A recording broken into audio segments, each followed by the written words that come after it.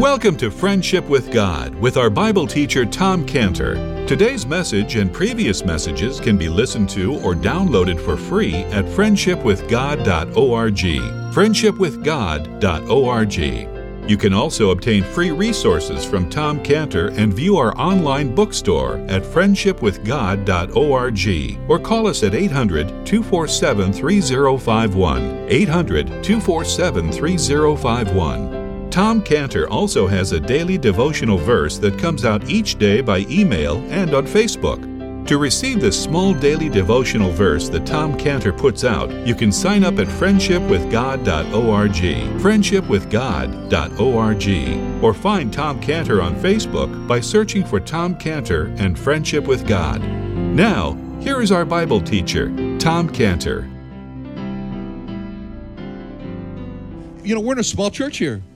And a long time ago in this small church, there was a person that I was interviewing on tape for his testimony. And he'd come here a long time. And he was an older person, and he had been in World War II. And so during the testimony, he was telling me a lot of very interesting stories about the war, the Second World War. And it was very interesting, and I was listening. But then I realized that, well, he's never really told me how he was saved. And so I asked him, I said, well, tell me how you were saved. Tell me how you knew you were a sinner and that you were saved from your sins. And I'll never forget it to this day. He looked at me and he said, sinner? He said, I'm no sinner. Sinner? He said, don't talk to me about sin. I'm not a sinner. I was shocked in our church, in this little small church. That tragedy happens to people in the church in general, because the Lord's message is repent of your sins. Come to Him to be saved from your sins. So with that backdrop, that's how we move into the Sermon on the Mount. That's how we interpret these Beatitudes in the Sermon on the Mount. These Beatitudes that start off his Sermon on the Mount here are a continuation of his preaching that started in the previous chapter in Matthew 4:17, where we've seen from that time Jesus began to preach and to say, repent. In other words, realize you're wrong, for the kingdom of heaven is at hand. So, many people look at the Sermon on the Mount and they say, oh, well, that's a description of how you'd be righteous and what you're supposed to be like. But we're looking at it differently now, because we're looking at it as a continuation of what he started his preaching in Matthew 4:17 when he said, repent. And so the verses in verses 3 through 6, Matthew 5, 3 through 6, described a person before he is saved. Before he is saved, that person feels so poor in spirit that he realizes he can't do any good works to get into heaven. And he knows in verse 3, in Matthew 5, verse 3, he's poor in spirit. He feels so poor. He feels like he has nothing to hold up to God and to say how good he is, or these religious. He's poor in spirit. Before he is saved, all his sins have broken his heart. He's under such a conviction of his sins. He's sad. And so in verse 4, he's described as a person who, in the group of people, they that mourn. He's filled with remorse. He's mourning over his sin. He's filled with this question, why did I do that? Why did I do that? Before he's saved, he's so humbled and crushed by his sins, he can't even lift his head up. He knows he deserves judgment, to be cast into hell. He's under such a conviction that he's driven to a state that's described in verse 5 as he's meek. He's so meek. He's so meek that he feels he's on death row, and he has no appeals. There's no more appeals. He's just waiting there on death row for his name to be called so he can take that last walk to the death chamber. That's the meekness he's under. So before he's saved, he feels so empty inside, so hungry, so thirsty deep in his soul for what he doesn't have. And he's joined the ranks of verse 6, where he's among those that do hunger and thirst after righteousness. Before he's saved, this is what his sins have done to him. His sins have reduced him to a state of poverty in spirit, to a state of mourning. He's crushed into a state of meekness, and he now feels this howling void deep down, this kind of gnawing hunger in his soul. He feels so bone dry thirsty in his core because he's hungry and he's thirsty for righteousness that is so far from him. And in verse 6, he's hungry and thirsty after righteousness. This is the description of the person before he's saved. This description of poverty and mourning and being crushed and feeling so horribly hungry and thirsty in his soul. It's a very terrible state. And if that's all I said this morning, it's very depressing. It's a state of despair. But fortunately, that's only half of the verses. It's only half the situation of the sinner because who's not saved, because there's another half of the verse. There's another half of the description. And it's actually, in verse 3 is, blessed are the poor in spirit. Why? Because they're about to receive the kingdom of heaven. Heaven is going to be theirs. And the sinner that feels that way is actually blessed. He's blessed are they that mourn. Why? Because it's not very far around the corner that he's going to be comforted. And blessed, in verse 5, blessed are the meek, blessed are the crushed. Why?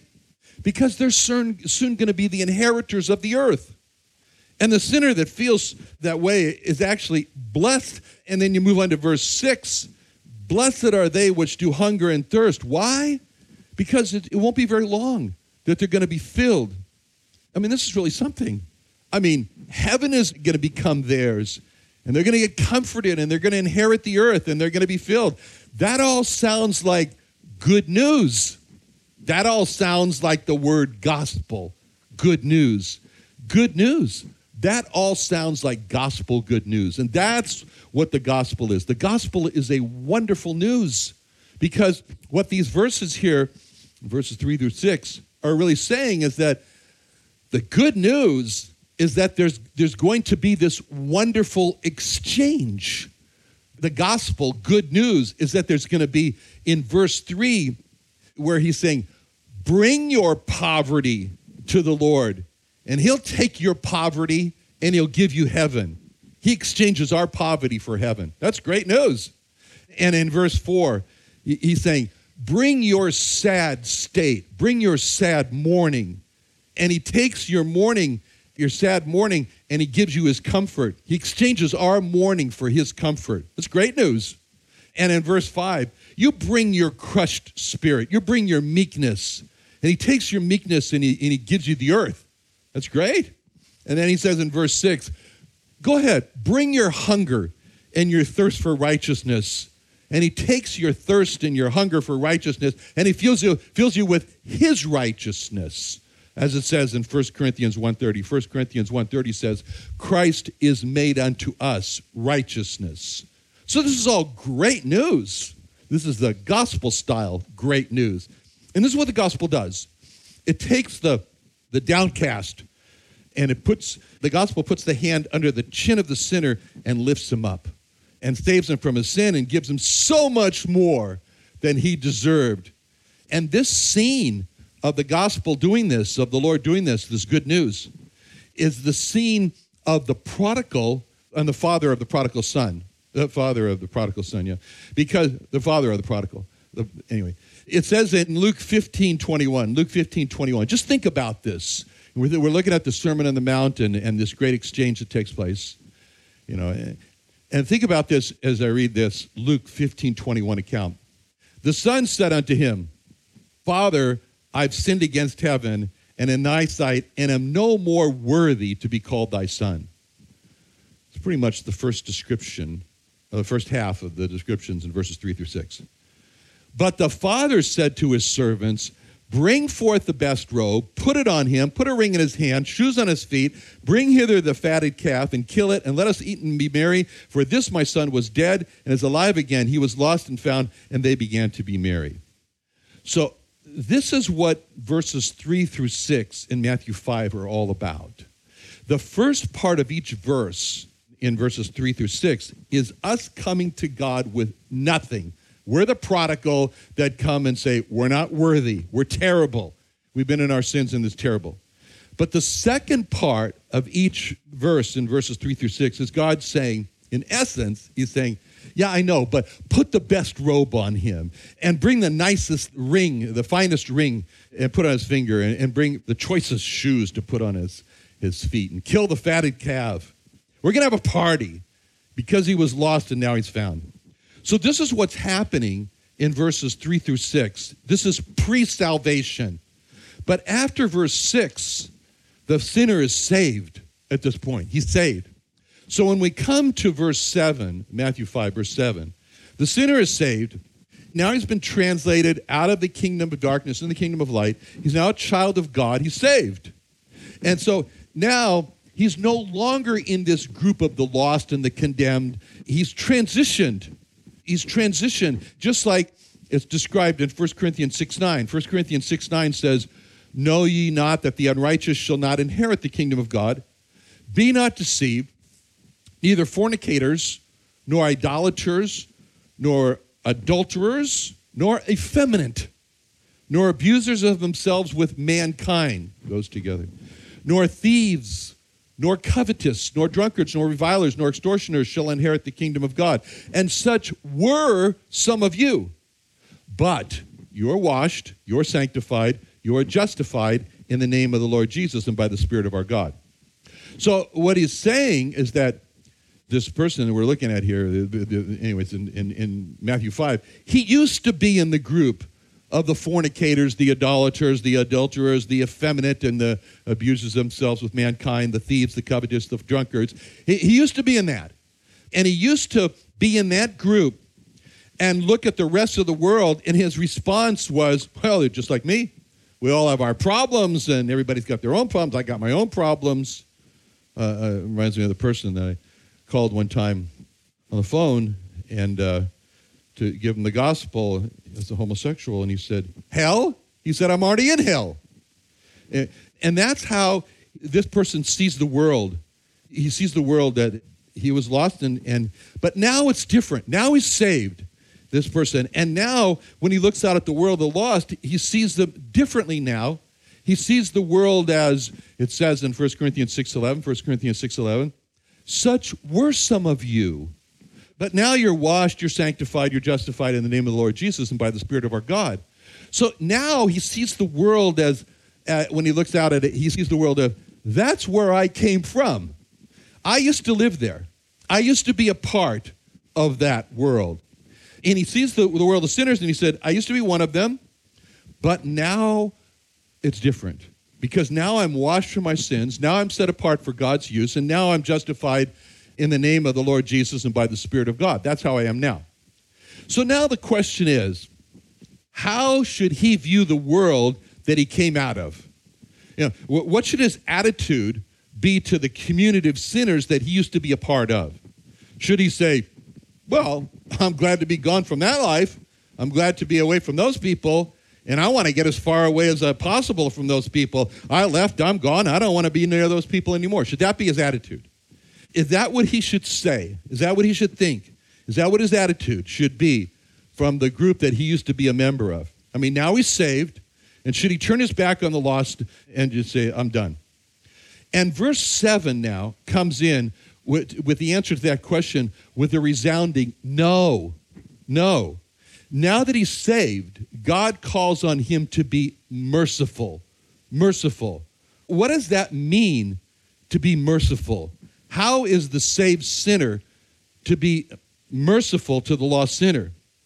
And the answer to that question, it lies in the meaning of the word mercy.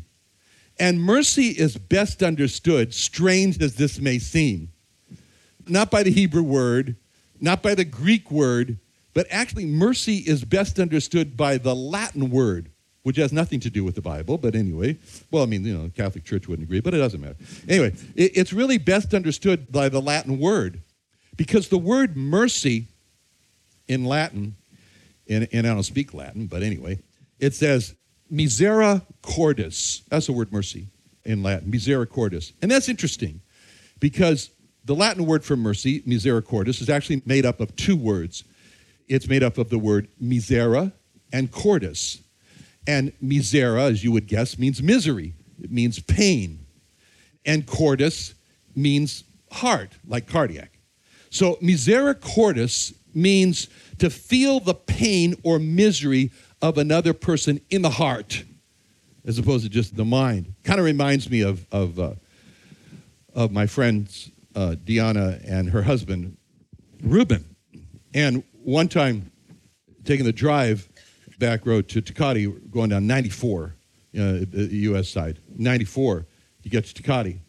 And we're driving through there, and this is a road that Reuben has driven many, many times and over many, many years, And we're driving through that, and Reuben began to describe people that live on 94, way out there in the backcountry. Anyway, and he says, oh yeah, and this person, he mentions a fire. During this fire, his house was burned down.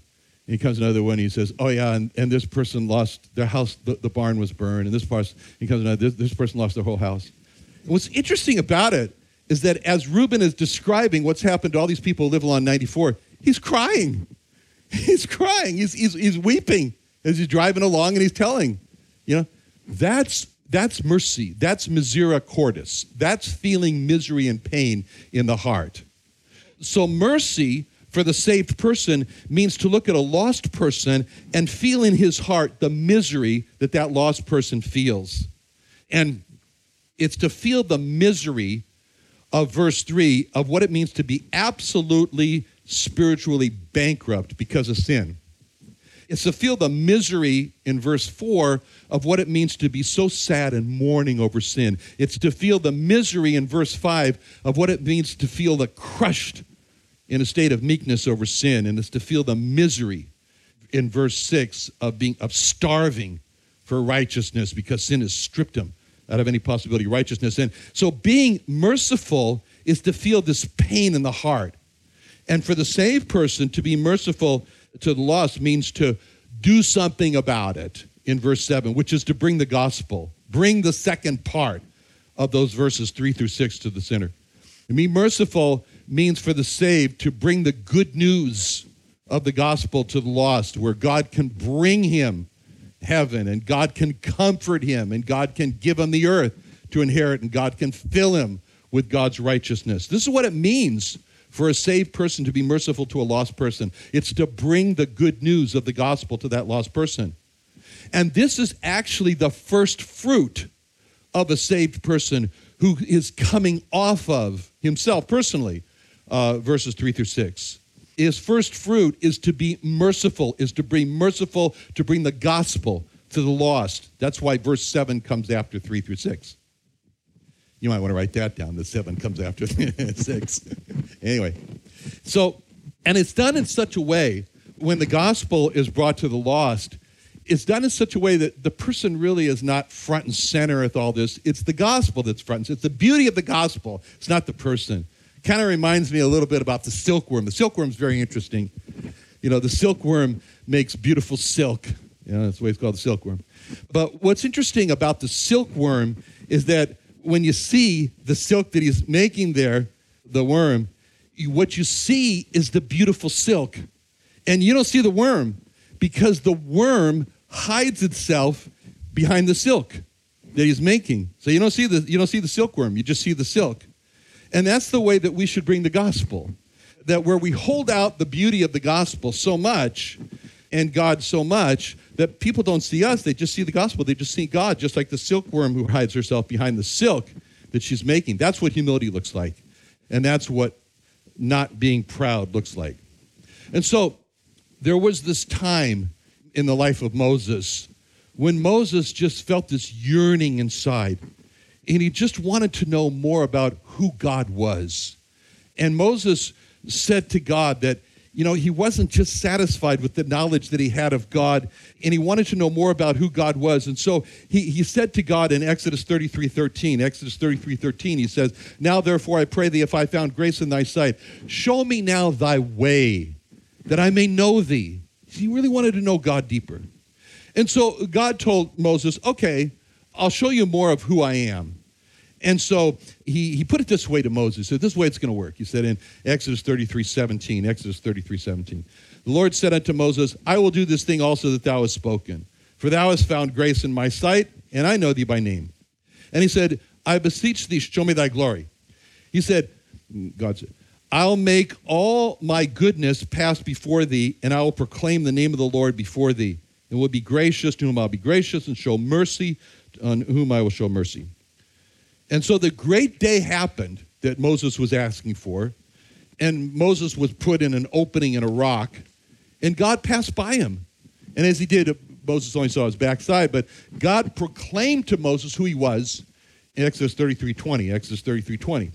He said, thou canst not see my face, for there shall no man see me and live. And the Lord said, behold, there is a place by me, and thou shalt stand upon a rock, and it shall come to pass while my glory passeth by, that I will put thee in a cleft, an opening, in the rock, and will cover thee with my hand while I pass by. And I'll take away my hand, and thou shalt see my back parts, but my face shall not be seen.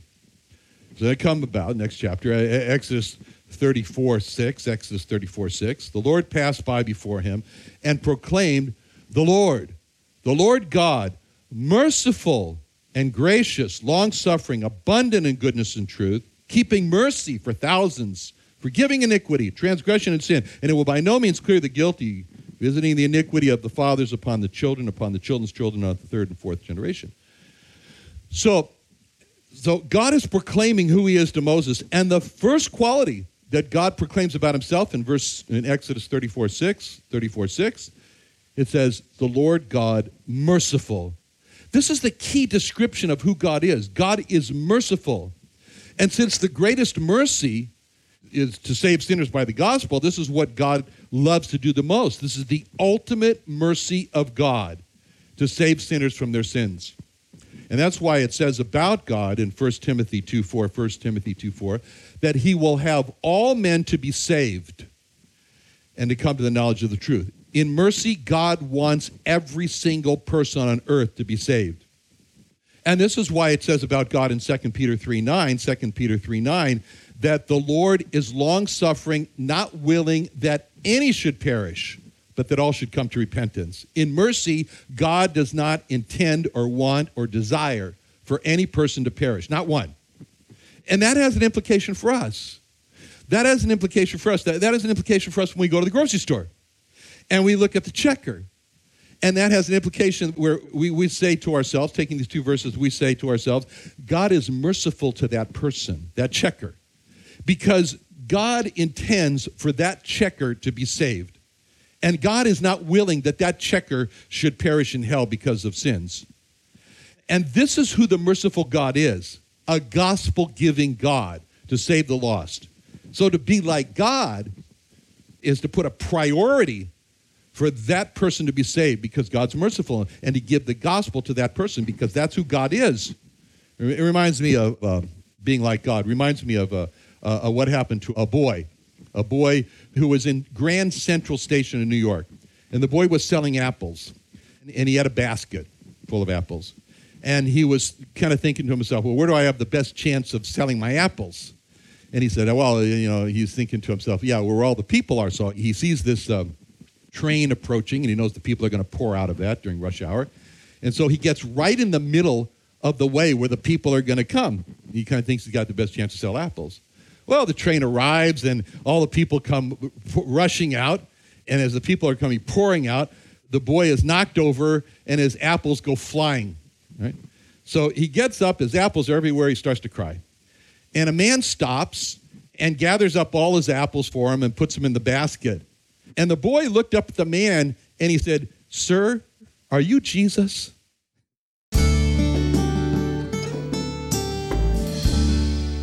Another wonderful day studying the Bible with our Bible teacher Tom Cantor here on Friendship with God.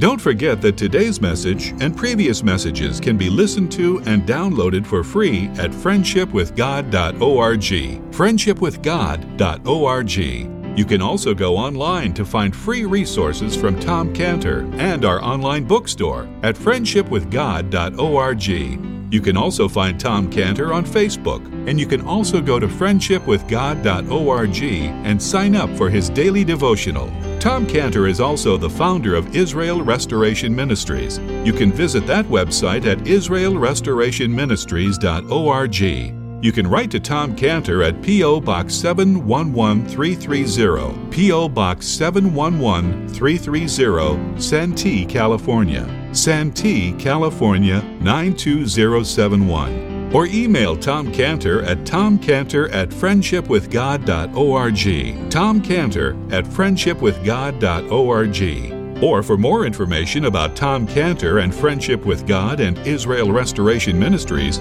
call us at 800-247-3051.